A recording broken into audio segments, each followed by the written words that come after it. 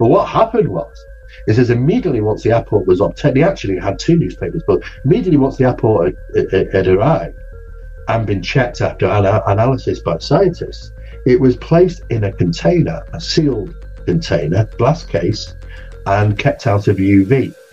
But what was interesting is that the degradation on the newspaper was rapid. And the scientists came back to look at the newspaper because it was browning so fast.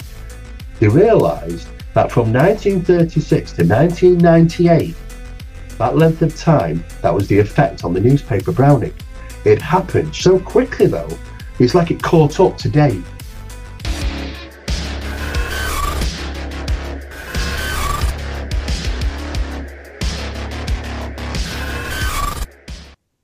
Welcome back. I'm here with Steve Mera. Steve, welcome. Thank you, Sean. Thank you for having me on. Interesting. I appreciate it. One of my previous guests is a big fan, and I think he's going to present at a conference that you're going to be at. I believe it's in Manchester. I believe it's in this month. Oh, right. Is he from the US? Yeah. I'll tell you his name. It's Nathaniel Gillis. Yeah, Nathaniel, yeah. Absolutely. Yeah. Oh, yeah, he's good. He's found his own way, his own path. But yeah. Exactly where we are. You know, there are different methods of getting there, and you can go through different routes. You can go through the supernatural, the occult, ritualistic, and all that sort of thing, demonic or demonology. But it all traces back to the same place if you follow that path. So he's done exceptional work. He's a great guy. All right. Well, you're the reason that, or he's the reason that you're here. He recommended Cool. He didn't explicitly tell me to interview, but he's just like, he's a big fan. I'm like, I need to look into Steve. Okay. So today we're going to talk a little bit about how you got into this area. You started on what's traditionally called paranormal, even though I would loop, kind of include UFOs in paranormal, but this is kind of traditionally paranormal when people report ghosts, poltergeists, apparitions, things like that. And it kind of led you on a journey that led you, for the most part, to conclude that all of this stuff is related. But let's start with that part of the journey. How Sure. did this get started for you? Well, it started in 1983 for me. So we're in just over 40 years into it now.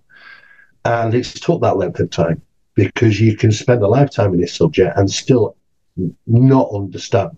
It's so vast. You couldn't complete it in a lifetime. And that's why it's so important to get information out so it gets carried on and the research continues. But for me, I'm just in the paranormal because my grandmother lived in a house which was having paranormal phenomena. My aunts and uncles that lived there all experienced paranormal poltergeist type disturbance. So when I was very young, I was used to the terminology, hauntings and ghosts and poltergeists and things like that. So it was just, for me, it was kind of normal. But I did have an avid interest after leaving school and stuff, and I did some research, and I thought, okay, how do I get into this a little bit more? So, and for the audience, just to be clear, you have an electrical engineering background, correct? Oh, yeah, absolutely. I mean, I came from telecommunications, electronics, electrical engineering, alarm security, all that sort of stuff. I was contracted to NATO for a while, in RAF Wethersfield in the UK, but I always had this interest. And no matter what I did, I always kept coming back, because for me, it's about what we understand about the world around us is far incomplete. And people can go through that life, keeping their heads low and sticking to their routine and never be any the wiser. However, I had to have answers. I can't settle with the word unknown because I want to know what the unknown is. Right. So I wondered to myself, well, what have I got to do to chip away at the unknown to make it known? And the only way to do that is scientifically approach it. Because don't get me wrong, I spent years doing the old routine of investigating properties where I'd just go out because it's a location where the disturbances and see if I can gather data. This is the same thing that any ghost hunter out there would do. Mm-hmm. Me, though, it just, it was sensationalized. There was no data. It was a wrong equipment, lots of toys with wonderful flashing lights. They look good, but they're absolutely useless. And that's usually what the case is. And I needed more than that. So I had to head into advanced studies of the paranormal and start treating it as lots of little subjects. So, for instance, how does it work? How does it tick? Is there a mechanism? And to do that, we adopted something referred to as paranormal mechanics. And that's looking at the tiny, tiny little pieces of things to try and work out, how does it get to the bigger picture?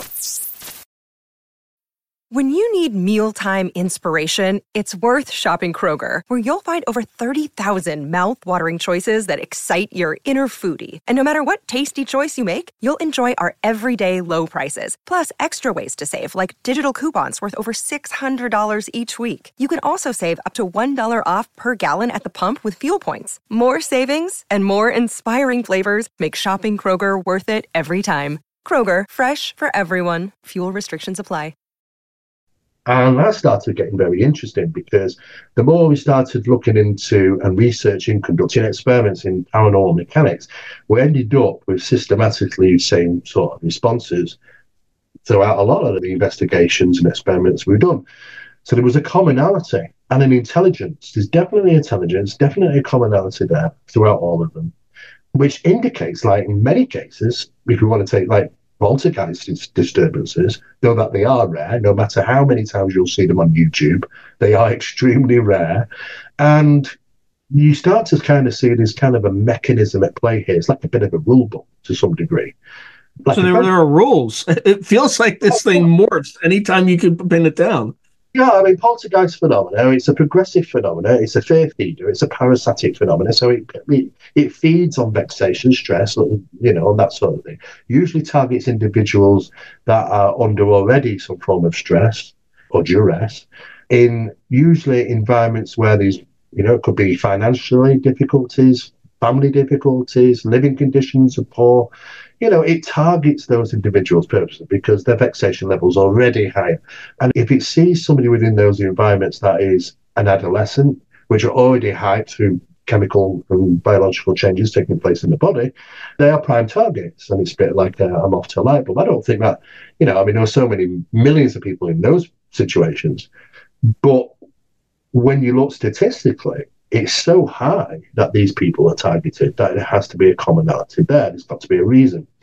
And when we look at that phenomenon, we realize that it's progressive. It starts off with audible disturbances, always audible disturbances, scratching, bangings, noises. And those things are purposely designed to generate some fear and generate sleep deprivation.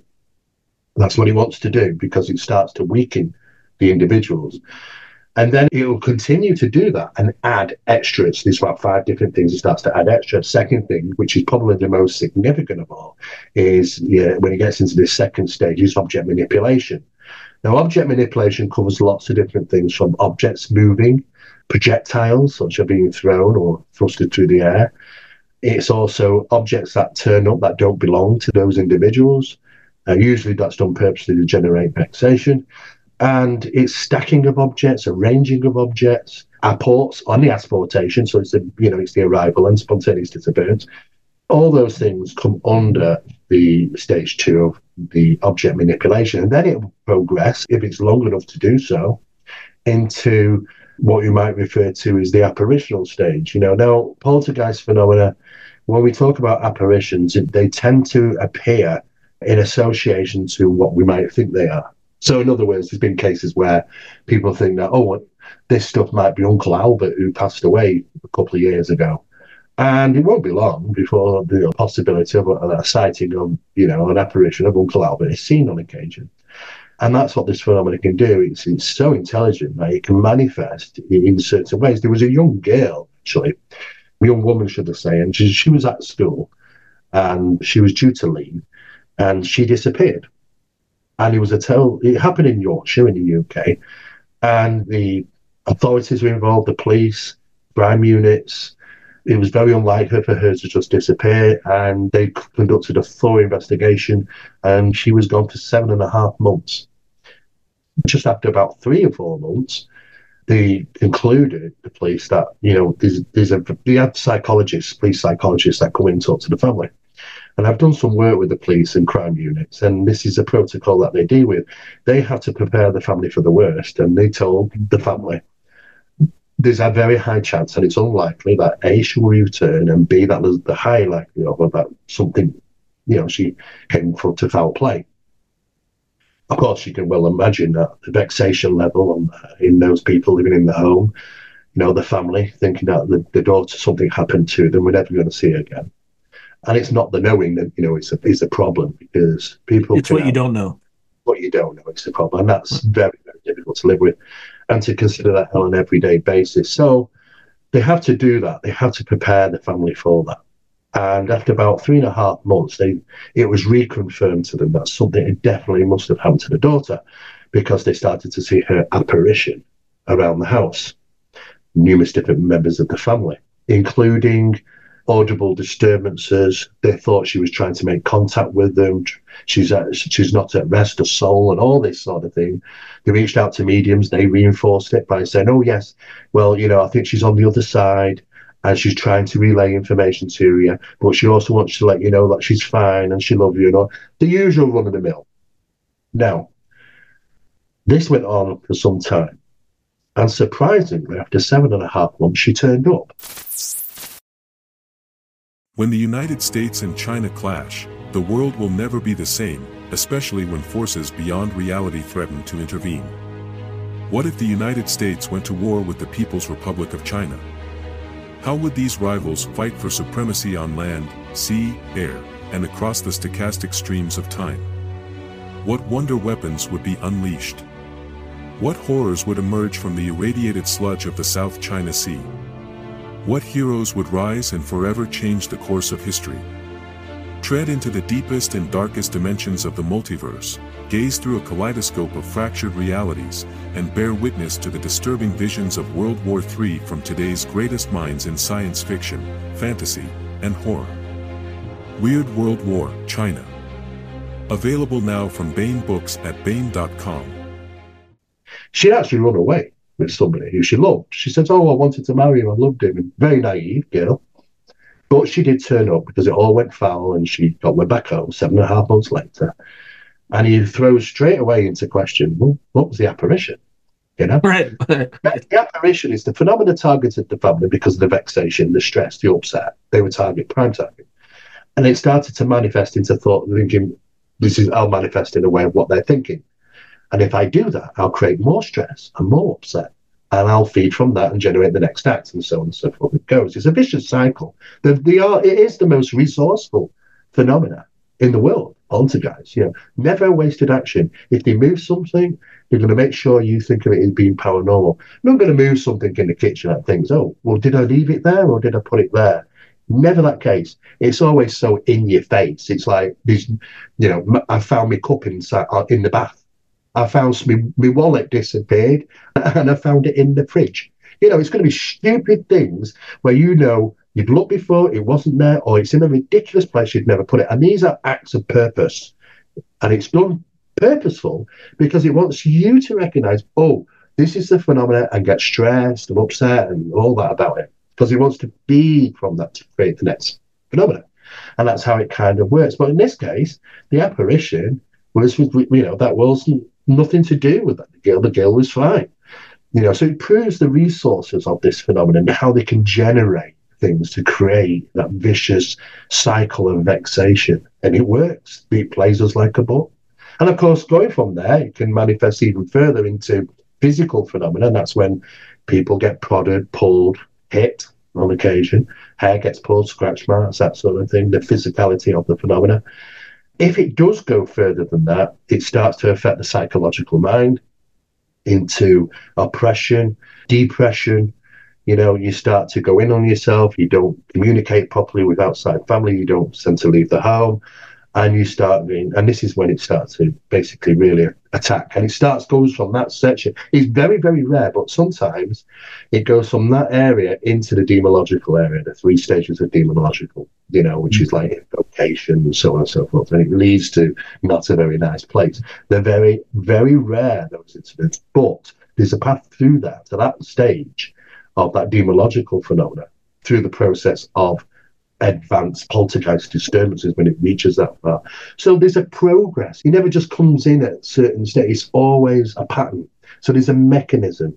There's like a rule book and things. And I've said to people, because I ask questions, and sometimes they don't answer me the way it should do. And I know the phenomena don't act in certain ways. I know it certainly does in others, but I know it doesn't in other ways. And it's never been reported. It's never been documented. So I can look for those red herrings, because that's what poltergeist phenomenon is. You can read it like a book. It always does the same thing. Sometimes they'll burn themselves out. In other words, I'm full up, I've had enough, and I'm gone. And it just disappears and it fades away. Impactful things and change in the environment and the family who have those experiences can also cause it to diminish, because it's reliant on their stress and vexation. So one of the models, what we refer to as starving the phenomena, is going in and educating those experiences how to react to phenomena. Look, it's only designed to scare you and nothing more. That's all it was. Right. And when you eventually keep at them and give them the process of a learning process it's a protocol we have of how to deal with it. What happens over a period of time, they start to not be as vexed and stressed about incidents. Yeah, they're going to happen, but just laugh at them and just say, "Oh, get away." Don't focus on make a big thing. They hate that. Oh, they hate it. And what happens is it reinforces them, because when you say, "Well, you were having regular things, maybe 4 or 5 times a day," and the people living there start to recognize there's a suppression. Well, nothing happened yesterday. Why do you think that? And then we go and say, why do you think that? We positively reinforce it and say, why do you think that? Because you are directly affecting the phenomena. To advertise on Through a Glass Darkly, email throughaglassdarkly@gmail.com. And then it reinforces them even more to carry on. And eventually, we have been successful at ridding poltergeist infestation through this process of starving the phenomenon. We're starving it from its food, what it needs to create fear, right? Exactly. So, it's not always easy. Some people, they watch too much television and Hollywood films, and they're absolutely petrified. It very rarely ever happens like that. But they think it does. And they hear the worst stories, they watch the worst television programs on it, and they get themselves so hyped up about it. The phenomenon thinks, "Oh, I'm in a perfect location." And sometimes it doesn't work, because you just can't get the family to accept, that there's a connection between you. It can't survive without you. It's a conduit, it's a pairing, But others you can help if they can manage to deal with their own vexation and stress and stuff. So there's a progressive thing there. There's a mechanism, and we can learn about it, and we can see this play out. There is a mechanism with the haunting phenomena, because the haunting phenomena comes in 2 stages. You've got your residual phenomena, which is like, I don't even think we should even call it haunting when it's residual phenomena. It's a natural earthly phenomena, which we don't understand, which has the capabilities of playing back events. Now, sometimes they're audible and visual. Sometimes they're just audible. Sometimes they're just visual. Sometimes they take place at anniversaries or locations of where there's a lot of trauma. I think when we're having battles or we're very frustrated psychologically, people who have committed suicide and stuff, when we see replays of events, there's always emotion involved. Now, it's not always bad, because we get replays of events where, we can hear people enjoying themselves and laughing and stuff like that. But it's heightened emotion that gets captured into the geological aspects of the land, and it gets played back. People might see that and go, "Oh, it's a haunting." It's not really a haunting, is it? I consider a haunting when it's interactive or intelligent. In other words, it recognizes you, it recognizes the environment you're in, and it interacts in some way. And that is an interaction. Therefore, it can't be residual. It can't be a recorded event. So regarding these, let's call them, I don't know, memory hauntings, or, it's like what you're saying is the geology is kind of just recording the incident. So 2 crazy ideas. I'm not attached to these ideas at all. In these particular hauntings, have you looked at the geographic composition of the area? Is there a lot of like quartz there? That's question 1. Question 2 is, and this is more quantum mechanical, if, we're all just vibrating light and sound, and that means, just vibrating electrons basically at a certain frequency. Now, there is this notion that time is simultaneous, right? And, imagine, again, I don't know. I'm a moron. I don't know if this, but imagine if at different times, if time is happening simultaneously, each time incident is at a slightly different frequency. So it's all happening all at once, just like a radio station, and you just shift the frequency. So an alternative possibility is, could these memory events simply be because they're highly energetic, right? So they have, you're an engineer, have very high amplitude, right? And maybe they have a wider dispersion or bleed through, that people are just perceiving living people just at a different time. Well, there are people that have said that they've experienced these type of disturbances or interacted, and that's a whole different ball game. We start getting crossover regarding, time displacements, time anomalies, sort of thing. But that's a different research area. Okay. When it isn't, what we've captured some belters over the years, and we've got recordings of the Second World War, the planes, the bomb sirens going off, explosions. At a time, it was only 5 years ago. So but we were in a location which was a military location, which was utilised during the Second World War. That's its footprint, and these recordings were captured. A castle, Tutbury Castle in England. There was an event that we recorded, which was the siege and the battle, and the siege to take Tutbury Castle. And we got musket fire. It was analysed. It was confirmed this is musket fire you've recorded. It's a specific sound and frequency. And we could hear people shouting and crying and panic. And it was just all chaos. All hell broke loose. And we recorded it. It's just in a normal silent environment, so these things do happen. And I think what happens, it doesn't happen all the time.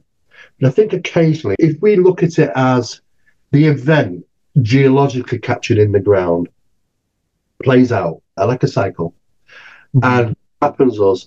It doesn't happen to everybody, but certain people oscillate certain frequencies, and there's a second. And what happens is the pit reaches the peak, and they cross over. So you've got these areas sometimes where the bottom of the band frequency hits the top band of their frequency, and there's a slight overlap. And it's at that overlap area where we experience these things or are able to capture these things. This definitely has a geological connection, because we do know that, yes, you were right. You're absolutely right, Sean, about saying about, quartz. And we're also... By the way, I literally just guessed. Like that was just like right now. We're dealing with natural geological energies here in association. Though that the phenomenon, we don't understand why is the phenomenon present, but we do understand where it's getting its battery power from. And that can be sometimes quartz, it can be sometimes granite buildings, granite stones, granite footings of buildings, those sort of things. And that happens a lot. And what happens sometimes, when you can tell it's the geology of the land, is that sometimes you could have a particular area having that type of disturbance, and then someone comes along, a builder, and starts building houses on them, and the people in the houses start witnessing the phenomena. Is because you capture it like a fly in the glass, because the land, the phenomenon, geological phenomena. And that can happen, but it does rise from the land as well, because we have phantom bombers in the UK. These are of bombers that flew into hillsides on cloudy, foggy nights. And we have a few places. One of the main ones is known as the Peak District, and Dakotas and all sorts of different aircrafts crashed there, and pilots and people were killed, and his monument's there to show that you can actually go up there and still see wreckage of the aircraft, from many years ago. But just now and again, people will experience seeing them as if they're coming in to fly into the hill, or seeing them and hear them. Sometimes they just hear them and they don't see them. And so it does rise from the land. It's not at ground level always. Sometimes it's, it rises up above. And it's got to be down to the geology of the land. We know phenomena is suddenly peaked up because of natural quarrying that we've done. And when we cut slabs out of hills when we're doing natural quarrying, the natural geological flow of energy, suddenly it's a wall because there's nothing there to flow through anymore. It might manifest as quarry lines, a bit like Earth-like phenomena, but also you'll get reports of incidents that are associated to the land. So there's definitely a geological connection. But in other cases, when they're interacting, now that can't be a recorded event because they are interacting with you. So you might see something like a horse-drawn carriage, and the phenomena interacts with you in a certain way in your environment. Now, the big question that we've always asked is, we refer to as Oz factor type experiences here in the UK. It's a nickname. And it means, have you temporarily left your reality and merged with theirs? Or is it interacting in our reality? Or are you aware you're interacting in their reality and you're not aware because you don't see anything but them? It gets very, very complicated. And this is where science is at the moment. We're trying to work out what camp is this in. We've got the experience. Trying to dissect that is next to impossible because we're dealing with a phenomenon we just can't replicate. That's the problem. Now, going back to the poltergeist phenomena, you talked a little bit about apports. Now, Nathaniel mentioned this, and I want to dive deeper into it if I get this accurately. So I think there's a mention of an experiment where you had a mug that disappeared and then came back and you analyzed the molecular composition. And he said something about different isotopes. Okay. Yes. Can you say more about that? I want to make sure because absolutely. Yeah. Nathaniel, what happens in this incident is a favorite mug. And it's usually something you'd recognize as noticed. That's when poltergeists take stuff, they'll take your keys, they'll take important paperwork, they'll take the wallet, they'll take the things that, you're going to need these, I'm going to move it. Because if it's something you're not going to recognize, or for a couple of days it's even missing, it's a wasted resource. They're very resourceful. Right. They want to. You won't even notice. You won't even notice. You're like, oh, maybe I just misplaced it. I don't remember. They never do that. And in this case, it was literally just on the side, and somebody's having a tea, and it just gone. Turned around, the mug's gone. You knew it was there. And eventually, at some later stage, it turned up. And when we were doing the investigation, we had to mark up, because it looks the same as any other mug. There was a set of 4 mugs, actually. It was purchased by the owner at Christmas, which was only 3 months prior to the investigation. So lucky for us, we could bench test it against a non-apported mug, But if you were to swap it, you'd never know the difference. I mean, we had to label it straight away, just in case it accidentally gets mixed up, because it weighs the same, it looks the same. In all intents and purposes, it is the same. There's no difference, apart from it being maybe 12 to 15 degrees warmer when it first arrived. So we decided, because we had a test sample, a normal one, we asked if we could have them. Do you mind? We'll pay you, buy you some more mugs. Right. Have them, So we took them off for analysis, and we used Lancaster University to conduct the analysis. And it was microscopy analysis at the atomic level. I mean, this is really looking very close. And they took samples of the mug and they crush it up, and it goes under the microscope and it gets checked. There were 3 different types of microscopy that took place on this mug. Now, what's very interesting is that the computer has the software in there to identify. So it looks at this sample, looks at that sample, and draws a comparison. So it's looked immediately at the normal mug, the non-apported mug, and it got all the detail. This is what it's made of. You can see under the microscope it's gone through the ceramic burn. And so we look at the non-apported mug, the computer details all the things in there, right from the day it went through into the ceramic oven on day 1 when it was built, and the layering of the spraying, because it's not hand painted, it's sprayed on the mug to get its colour, and then there's the glaze on top of that, and then the stamping on top. So he looks at everything, and he put all these statistics up, what the mug consisted of, these are the ratios, So then we give him the apported mug, it gets crushed up a little bit, some parts of it, and it goes the same process. And all that data on this side comes up of the apported mug.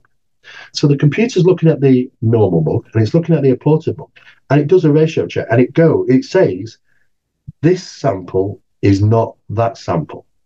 In other words, if it had a tipping scale to say this was the same, it was the opposite. In other words, the computer recognized that isn't even a mug. It would not identify it as the same as this source. In other words, what the hell's going on, So we thought, okay, so we need to know, what is it that's changed then? What is it that the computer's looking at and going, why is it different so much? Vastly different. And what had happened was he noted a diathermic alteration in the mug, literally at a cellular level, in a sense, at a microscopic level. It's like the whole thing had been remanufactured in some peculiar way. Even looking at the microscopic scans, images, it just looked nothing alike. And yet, you would never know that is an apported mug. You would have never known. So we thought, okay, so what was interesting is that when we got this report back, we thought, wow, we can't even confirm it's the mug at left. Because just because we think it weighs the same and looks the same, it is the same, that might not be the case here. Because according to the computer data that appeared back, the exported mug is so vastly different. We have to consider it on the evidence rather than our eyesight. We can hold it and see it, but well, that's not enough. Let's look at the data. The data and the evidence says, well, no, it isn't. So we have to say, okay, well, if it isn't, as in one of two things have happened. One, it's gone through such a severe alteration, and I'm not just talking about just getting hold of a mug and applying something to it. I'm talking broken down on a molecular level, and something, I can't say it's the same mug, is been re-put together in a certain fashion to make us think it's the mug. So what we used to do, so what we were kind of, wow, this is, I'm not aware of anybody else at that time conducting analysis on apples. It was surely somebody would have thought, an apple, you've got to at some stage analyze them. Most people never did. It was like, oh, well, there's an apple. Right. Really interesting. And we got it. And we oh, wow. Yeah. That's it. And then and then they put the apple back on the shelf and the phenomenon continues to take place. So, and that's been going on for years, but we thought, no. We're going to intrude into the phenomenon side now and start picking and paranormal mechanics, remember, start picking and prodding as to what the hell is going on here. How does this happen? Two things. It's either molecularly been put and created and then sent back to us, in a sense, or it's a mimic. It was never the mug. It's a pretend mug. Because it might look like it and feel like it, but it ain't it. Yeah, there's no data to say it's even the same thing.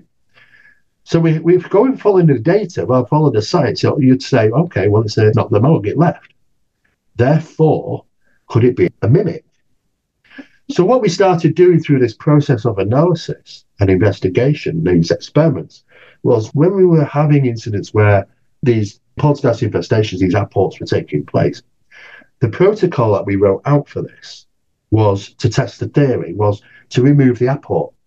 So we always said, give us the apport, we'll move it away, because most of these people don't want experiences to continue. So we're trying to diminish or suppress the activity. So we started to take the apports away with us. And what was really interesting, because what we used to get reports of, well, it happens every day, this stuff, and I'm sick and tired of it, scaring everybody. And we'd say, okay, so let's take the apport away. There was a sudden suppression. And it was like nothing for 2 or 3 days. And then all of a sudden it kicked up again. Interestingly enough, the phenomena tracked the apports. So when we took the apports somewhere else, the phenomena tracked it. Ask that.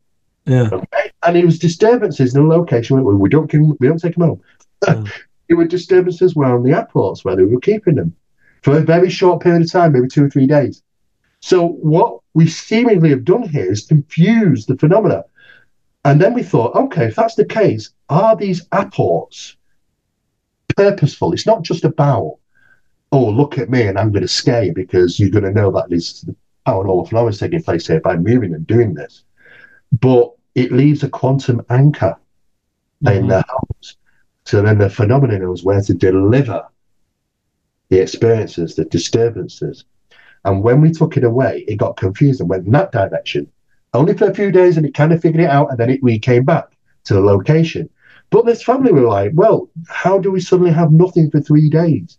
And we realized by doing this over a number of years, there was a pattern. And that pattern might be that the apports act as a quantum anchor for the deliverance of disturbances to those locations. But it's clever stuff, this phenomenon. It learns, and eventually it figures out, I'm not in the right note, this isn't the right note, and goes back to, it has to do its homework again and figure out to get back. And it usually does, and it starts kind of again. But it's that suppression that we were causing because of removing the airports that led us into thinking this is a quantum anchor type of phenomenon that's taking place here. It should be utilized, not just an airport, but an item. Now, the problem is that if you were out and the phenomenon wants to do an airport, you would never have known if it hadn't relocated it, would you? Right. You not know. It's just, it's in them. I just get the mug out the cupboard and have a cup of tea. You're drinking out of an airported mug and not even know. And it delivers the phenomena, you see. And that was a key thing for us. But we've also found, which is also very, very interesting, is that airports that can be measured against time shows unusual things, markers. For instance, let me give you an example. If I had a metal candlestick and it had disappeared and reappeared 2 hours later in another part of the building as an airport, we would not see any age degradation on it. Because it's just, you could sit that candle on a shelf for 100 years and see no degradation on it, to be honest with you, in time. This is 100 years, you pick it up, wipe it, it's the same, looks the same, feels the same. But things which are recognizable for dilations in time, such as, for instance, in regard one experiment that took place in Norfolk as part of the Stall experiment, a newspaper reported from 1936. The newspaper was analysed to hell by numerous scientists. It was 1936 ink, it was 1936 paper, and they said, basically, it looks like it's just come straight off the print. It was like mint. And yet, everything... they still have it today? Oh, yes. But what happened is immediately once the airport was obtained, they actually had two newspapers, but immediately once the airport had arrived and been checked after analysis by scientists, it was placed in a container, a sealed container, glass case, and kept out of UV. But what was interesting is that the degradation on the newspaper was rapid. And the scientists came back to look at the newspaper because it was browning so fast. They realized that from 1936 to 1998, that length of time, that was the effect on the newspaper browning. It happened so quickly, though. It's like it caught up today very, very fast within, maybe a month or something. And then it was aging 500 days per day, I reckon, approximately, until it had looked like normally a newspaper that you'd kept from 1936 and it started browning. And that was interesting because it wasn't kept in any form of UV or anything which damaged newspaper. So they started to think, okay, so there's references here to the possibility of a time dilation. Once I started putting that information out, I ended up talking, people came to me, and some people in high places, can't mention names, and I got the same story from 3 or 4 individuals which didn't even know each other. And I thought, this is odd. Where are they hearing this? And I can't confirm it at all. I always say I cannot confirm. It could just be hearsay. But 4 non-related individuals came to me over a period of time after this information came out and said that there are certain experiments taking place within facilities like CERN where they're trying to open a small hole in reality. And they wanted to find out what the biological stats of that would be to get into it and come out of it on a small scale. So they decided to utilize mice and put them in for only a few seconds and bring them out. Fortunately, the mice were this is the story I'm told, the mice were always dead as soon as they took them out. And they didn't know really why. Eventually, though, they realized that the mouse could survive if this, only for a few seconds. They were asleep. If the mouse was surrounded in argon gas. So you put a mouse into a container, filled it up with argon gas, and put it in for a few seconds. And when he retrieved it, it was still alive. But it only stayed alive for a couple of hours. And they thought, well, why did it die? Maybe the transition, maybe they died once we put them in, but why should it die when in our reality? And when they did checking, there was rapid age cell growth. He died of old age. Now, I don't know if that's true. I'll hold my hands up and say, look, what I can say is 4 people in high places, not related to each other, all knew the same story and all relayed this to me. And if that is true, if there's any element of that true, then we have to consider other realities around us have a displacement in time, which kind So of here's something really creepy. So if that story is true, Stephen King wrote a short story about it in like the 1980s. It's called The Jaunt. And it's about a technique where they teleport people to Mars, okay? And they start with mice, and the story is all about half the story is about all the experiments they did with mice. And they would send mice across and then alive, and they would bring them back, and they would always come back dead. And so they put them asleep. They didn't do the argon gas thing, but they put them asleep, and then they would emerge on the other side just fine. But the Stephen King aspect of the story, which is not really relevant to this discussion, is there's a family that goes there, and there's a really rambunctious little boy, and who basically refuses to go to sleep. So he comes back. So when they come back, his hair is completely white, and he says something like, "You have no idea how long it was." It's like, I was in there for so long. It's just. Those aren't the right words. The words work for the story a lot better. But it is my favorite Stephen King short story. But it was about this this extreme. Yeah. When you made the transition, you were in this place for presumably a near infinite amount of time, right? And you just, the mice would just go crazy and then just die. Anyway. Yeah, I've heard there's lots of different references to this. There's the purgatory documents, which is about, analysing the possibility of purgatory. There are people that have had near-death experiences and found themselves in a dark place that seemed to be there forever. And then really, though, they were only gone for about a minute. There are people also who claim to have been taken and abducted, or fairy encounters, caught inside the circle of fairy rings and stuff. And they've been gone for days, and yet they were in there only for an hour. Incidents where people have allegedly been taken, abducted, and they've gone for days, and yet they were only about an hour. I mean, if you take Travis Walton, who's probably one of the most, recognised individuals for those type of experiences, he was the tree growth of the area, right? Oh, yeah. There's definitely something actually happened there now. I was the official spokesman to that particular documentary, Travis the movie, and I was on a road trip with Travis all around America doing that, and we were followed by a UFO in the sky down the freeway. We stopped a few times, and this thing stopped, and then it followed. And I remember joking to Travis, saying, "Oh, they're going to go for 2 for the price of 1 here," and he just laughed, But when you ask the question, do you recount 5 days? Did it? No, an hour or something. I don't know. Don't feel it. But, he was gone for 5 days. So there's a possibility even those type of experiences might have some type of time anomaly associated with them. It pops up time and time again. The only thing I can say as a certainty is that the newspaper absurdly aged that it shouldn't have done, and it just didn't make any sense at all. And that was to do with 2 newspapers did the same. So it was interesting.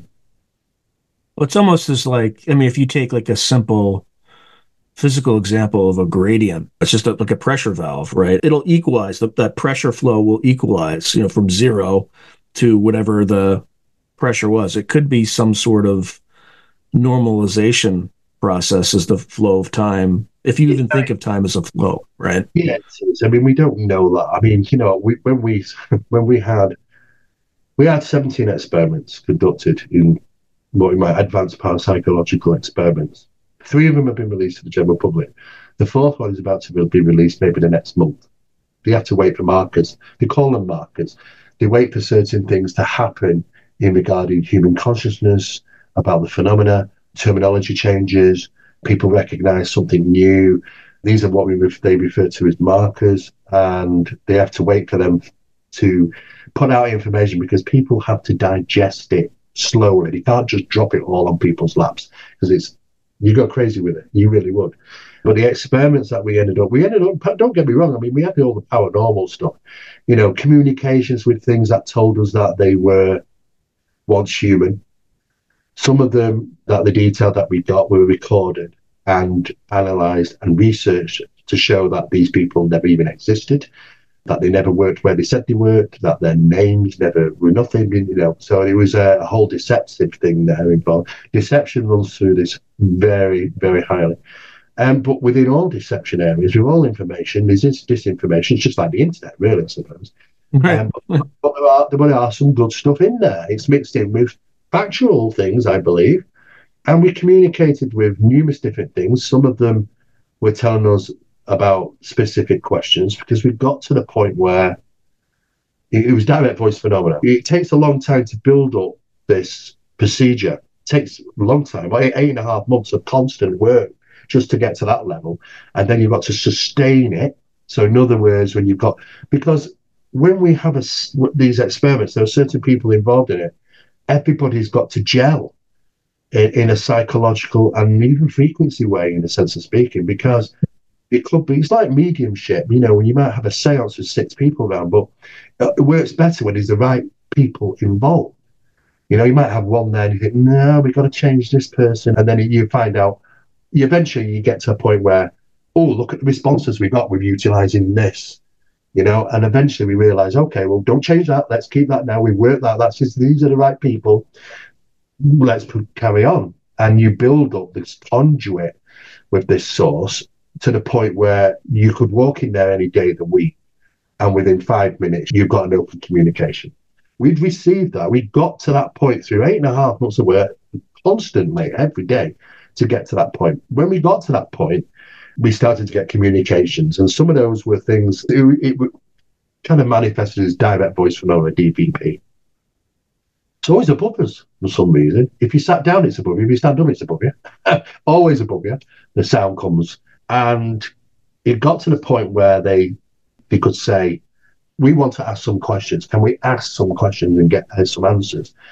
And it was designed, it was set up basically, okay, well, on Thursday, which is a couple of days away, we can come with our 10 questions, for an example. And they would try their best to answer them. Okay, I thought, a bit dubious, but nevertheless. But it was quite funny, Sean, because I've always been asked many years, if you could ask some questions, what would you ask? And I could just reel them out. Oh, easy. I'd ask this. Yeah. I wouldn't stop. I wouldn't stop. Yeah, and any other time. But because I've been involved in this 8.5-month research experiment just to get to that stage and realizing the realism of getting an answer, I was like, do I want to know? Do I really want to know? I mean, how's this going to affect my life, my reasoning, my thoughts, my beliefs? And I thought, I started to be really choosy about the questions, because at any other time I would just read them out. I remember, there was a few of those questions, and they were very interesting, because this was going back many years ago, and some of those questions about dimensions around us. Well, they were, apparently, according to them, they were all around us all the time. It's phenomenal, right? We're just so disconnected because of our limitations, but they aren't, but we are. And we were told, there's 11 dimensions. And I looked around, and it's like string theory, right? There are 11 dimensions in string theory. Everywhere. This is years back. We looked around everywhere. We couldn't find any details, any information about 11 dimensions. Yeah. And now it's all over the place. I'm like, whoa, the scientists are saying there's 11 dimensions, and yet they must have been not even doing the research at the time we were told this stuff. So we documented it. Okay, stamp file it, document it. Okay, there we got it. Let's see what happens. Wonder if anything in the future might come up and say 11. Well, it did, and that surprised us. And we thought, okay, so in that nuggets of information, there's still some good bits. Other things, not. But by dimensions, you don't necessarily mean like 11 discrete realities. You mean like 11 physical dimensions. Right? 11 physical dimensions. Yes. Of which we see 3. When we start asking about realities, there are multiple. Apparently, there's like multiples of me and multiples of you, and there's multiples. But then, is that a red herring? Right. It's like the double slit experiment, right? Like if the electron had gone to the other side of the screen, and then that's just multiplied, all the way up the scale, and that's how you get this Hugh Everett's multiverse theory, right? The problem is, though, when they're told things that we can't prove, we can't do nothing with it. We can only, then we started thinking, well, why are we even asking these questions? Because they could tell us 10 lies. We'd not know, would we? Right. Well, did anyone in the room have any? Well, the 11 thing is probably out of the blue, right? Nobody would think 11 physical dimensions, or was there somebody in the room? Nobody knew anything about 11. This is years back before any documentation that came out that we could find in regarding 11 dimensions. And then some years later, it started appearing, and then other scientists started saying it. And now it's a kind of common thought now in regarding some of these results and experiments that they've done, that there's 11, these dimensions. Is there a chance that we're generating some aspect of the phenomena? I don't know. We didn't ask those questions, didn't get to that. I mean, we're very selective. We're going to ask 10 questions. We're going to really be choosy. Yeah. Really started getting interested because we wanted to do it again, and they said, well, no. And we said, well, can we, and we pressed it. And we'd always ask this, during the sittings, we'd always ask, can we ask another 10 questions? And it was always there. And eventually one day we were said, yes. It was a yes. Like, well, we can ask more questions. So can we go and ask another 10 questions? And would you give us the answers? And said, yes. Okay. Oh, right. Second round then. I thought, great, let's go on. Because you can't help being excited about it. It's interesting. Well, they said yes for a reason. And the reason was because they wanted to demonstrate something to us. And that sent our heads into a bit of a tailspin. But it made sense. We decided to put 10 questions down, and we came to the session. We said, we've got these 10 questions, can we ask them? And Howard said, ask your question. No, it was just ask your question. That's what it was. Okay, well, we'll ask the questions. And I was there with these other guys. We're just about to ask the first question of 10, and everything went. There was a very funny pressure in the room, like a pressure in your ears, like if you're on an aircraft and something. And then it went out the air. We couldn't say where it went because it was bellowed. This was right loud. It was like boom, boom, boom, boom, boom. Every answer. 10 answers. Just like that. And we hadn't even asked the question. Did you know what the questions were? Mm-hmm. We went back. We had to go and have a cup of tea and have a chat about that afterwards because we were like, what has just happened? Well, then we started thinking, hang on a second. Just hold on your horses. If they're obtaining it from the sitters, how can we trust anything that we're asking them? You look at mediumship, we go in there and you say, oh, I'm picking up your grandma. The medium can't help it. Who's getting the information? And the person there is going, well, the medium must be right. She knows because it's only I know this about my grandmother. That's not true. It all knows about your grandmother because it's getting it from you. And it just relays information back and confirms it's real. I want to get more involved. There's the hook. It gets under the skin. And that's what it does with this phenomenon. And we realize, wow, now I understand why the parapsychological departments of the world will not confirm the evidence of afterlife. Because what they will confirm, our press, if you push them, yes, there are intelligences. Yes, they communicate, but they are aware of deception. And you only got to have just one evidence, a piece of deception, and we do have many. We have to rule it out. That isn't evidence. You might think you're talking to a grandma, but how do we prove it? They might appear to be, but how do we prove it? And therefore, the whole area of proving, and this is one of the main things in parapsychology, was trying to prove afterlife, it's just dropped out. It's just a total waste of study. Because now we know that they are aware of what we want, our actions, our interpretations, our knowledge, and it can manipulate and utilize it against us. And that's false evidence. So it also appears to know the future in a sense. It does. We did our experiments. We got told several times about events that are going to take place, and we documented a few of these, and they were absolutely, even to the point where it involved ourselves. We're going to be in some strange place in 18 months' time, and We have no plans to be in, it's in another country. We no plans to be there, no idea why we'd even be there. But absolutely bang on to the day. And it's just I don't know if they created the circumstances to foretold what the event was, or they foresee the event, or they know it's coming. I just don't know. Did they change reality, manipulate it for us to follow that path of what they've said? Or, that is the forged path, and they know. I mean, it starts getting very problematic, as you can well imagine. But we do know that, through the experiments, when we're looking at poltergeist infestations, and there's been many times when, I'll give you a typical scenario. I was investigating a poltergeist disturbances. We were interviewing a woman who was very upset. She was crying and she was all upset and she didn't know how to deal with this phenomenon. We were at her home and we were interviewing and we're sat on a settee and we're talking to her, interviewing myself and two other colleagues.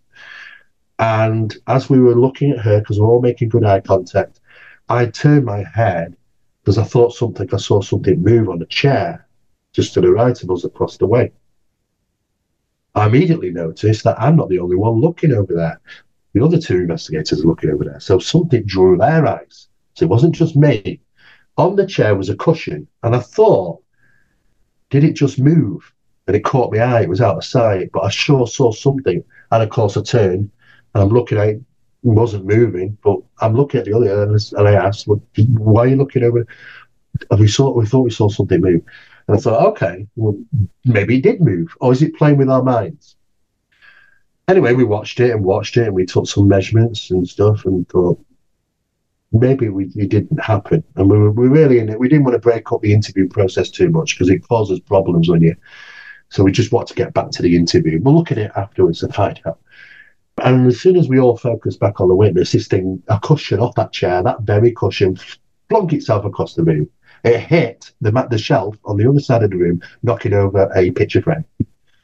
And she was like, oh, screaming. And, I said, okay, all right, calm down. It's okay. Don't worry about it. It's showing off. I make light of it. It's showing off because we were here, But it was designed to upset her because for her, it was like, oh, my God, this thing will even do it while we're here. And that puts her into a very insecure situation, more stress. More upset. Very clever, these things are. They're very smart. But we were on a step ahead of them. But we realised that the plausibility of it not moving, because we started looking, really looking into cases where, do people actually ever see them just a projectile? I'm not on about a small thing that moves across the surface. Love that, like that wonderful scene from the Steven Spielberg film, Poltergeist, when the parapsychologist is sat at the table in the morning with the family, and she sits there and she says, well, your house isn't haunted. And then her cup of tea just slides right across the table and she looks very embarrassed. And she says, well, actually, you're not haunted, but it's a poltergeist.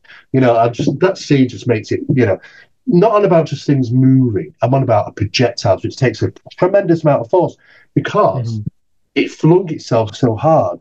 It's a lot of energy. It wasn't moving when we looked at it. Maybe if we carried on looking at it, it would never have moved. What if we're quantum locking it?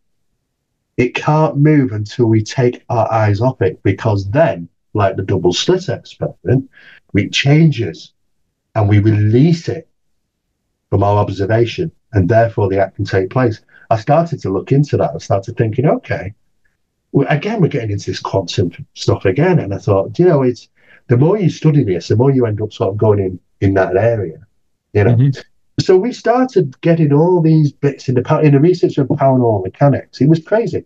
We ended up to the point, and this is going to be in the new document that's going to be coming out probably next month. The next one, the fourth experiment, is that we got to a point where we had a vase on the table and there were flowers in it. And we were asking them to see if they would move the flowers. They have, they've done that. There were in incidents where they'd moved the flowers around, and we kind of say, oh, thank you, sort of thing. But there was on one particular occasion, which none of the experimenters expected this. The vase moved about, maybe it just slid. You could hear it slide across the table. It's physical. It moved about 4 or 5 inches to the right. And we asked if it could do it again. It didn't, but the reply was to remove the flowers and put it back where it was. So I'm thinking, oh, great, they are going to do it again. So we took the flowers out, we moved it 5 inches back to its point of rest. And we're all looking at it thinking, okay, move again, got the cameras are rolling, move. And of course, they don't like it sometimes being recorded. They get a bit iffy-fiddy. They just, sometimes they will do. So most times they won't, because they don't like you holding everything in the basket. They don't want you to have all the information. There's been plenty of times when we've asked questions and they'll say, we can't tell you that, but we won't tell you that, And sometimes they just totally ignore us. And that's the end of the session. So sometimes we press it. We know, how far to press before we close the door. So anyway, this vase, we put the vase back more, waiting for it to move, and we heard the voice come out saying to move it back ourselves. Of course, we went to move the vase over, and you couldn't even feel the vase. It was like a hologram. The vase, we could see the vase. It was a glass, not crystal, but it was cut glass. And we could see there's a vase there, but you can't physically feel the vase. It didn't exist. It wasn't there physically. And there were no tingling sensations as you put your hand through it. There were no cold sensations. There was absolutely nothing. Measuring with equipment, zero. No EMF, no GMF, no negative ions, no radiation, no heat trace, no infrasounds or sonic waves, nothing, absolute nothing. And yet, we could see this vase, and yet we couldn't grab the damn thing. And that was like, what? And we're all giggling and laughing because we're all quite, okay, we're scientists, but it's fun at the end of the day. We think, demonstrate. And then they said, try again. And we did, and it was back. It was like, oh, it's physical. We could pick it up. We took measurements on it. Nothing unusual about that whatsoever. And there are things like that happened before. In the skull experiment, the whole sitters, including the chairs, including the table, were relocated to the other side of the room. None of them had a clue at all what had happened. It was a demonstration. And when they pressed for an answer, they were told, and I don't know how true this is because there's always deception involved sometimes. It might be true. But what they said was, we create a blueprint in our reality. And whatever we create affects your reality. Therefore, your transition from one side of the room to the other side of the room, including the chairs you're on, including the tables and the items on the table, was instantaneous. No recognition, no feeling of anything, no noticing anything. It just happened. And when they were told to put the lights back on, they all realized they're in the other side of the room. Nobody had experienced any movement, anything unusual. And it was apparently done as a demonstration. But the physicality, we like to demonstrate physicality, the metaphysical aspects of what they can do. They can bend, alter, change. Our reality is just confined compared to theirs and their aspects of it, because there's been manifestations of balls of light. And they're a bit smaller than a tennis ball, about so big. And they come in various colours. Some are like a bluey white, some are white, and some are orangey white. The variations, slightly different sizes, but most of them are around about this big. And they'll appear, and they are physical, because when they come over to your hand and you ask them, you don't have to physically ask. You can just ask it through your mind, and they'll react in somehow as if they know what you want them to do. We'll come over and land in your hand, and you can feel mass, you can feel weight. There's some weight and mass to it. And you can hold it like this and it shines out of your hands, and then you can let it go and it starts to move around. It's intelligently in some cases. Some of them were thinking, come and touch me on my finger, come and touch me on my finger. And they'd come over and just touch on the finger and bounce away. And they could feel it. But sometimes what they would do is they'd go onto the table in front of us, they'd bounce, they'd go boom, boom, boom. And then the fourth one would go through the table, up through the table, through the table, up through the table, and they go boom, boom, boom. They were done purposely to show us that they can manipulate the physics. It's metaphysical phenomena they possess. 1 minute, what they wanted to prove to us and show us in this demonstration is that we can be physical or we're not physical in your world. One of the two. Same as UFO phenomena, same as a paranormal phenomena. Paranormal phenomena can be, you can hit, you can be physical, but next minute it's something different. And it's the same with the UFO, you know. So it's just like demonstrating. Well, let's stop here, and then we'll start the next episode in the UFO phenomenon. Thank you very much, Steve. This is fascinating. It's hard to stop you because it's so fascinating. All right. Talk soon. If you enjoyed today's video, please hit like and subscribe, and also hit the notification button so you can be notified whenever I post new content. Thank you. Now, if you're enjoying the channel and you want to support it, there are several things you can do. In fact, there are 5 things you can do. The first thing you can do is just buy my books.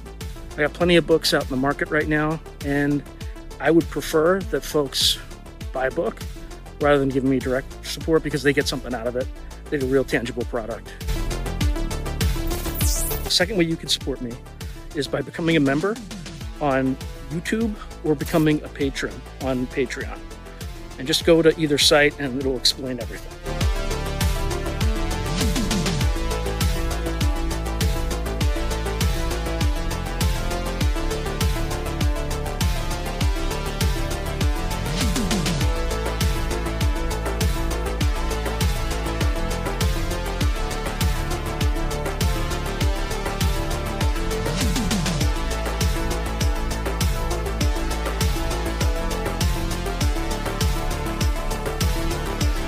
The third way you can support the channel is by checking out my merch site, which is here. There's plenty of stuff that you can get to support the channel. And I'd appreciate that you have it and you can wear it. Not only do you help support the channel, but you also help promote the channel, and I appreciate that. The fourth way that you can support the channel, and this is really easy, is anytime you want to buy something on Amazon, literally just go to the description below and click on any link, literally any link. The channel gets a cut of that, and it costs you no extra money. You just go through the link, as I'm part of the Amazon Affiliates Club. The fifth and final way you can support the channel is through donations. Now, I don't prefer these because it's more of an expression of gratitude, but you don't really get anything out of it as a subscriber to the channel. However, if you decide to do these options, there's 2 options. There's Buy Me a Coffee, which is a separate site, and there's also, you can go through YouTube with either a super chat, super sticker, or a super thanks. Again, I prefer Buy Me a Coffee because that organization takes less money than Amazon does. But either way, I appreciate any support you are willing to give the channel. So thank you very much, and keep watching. I really appreciate it.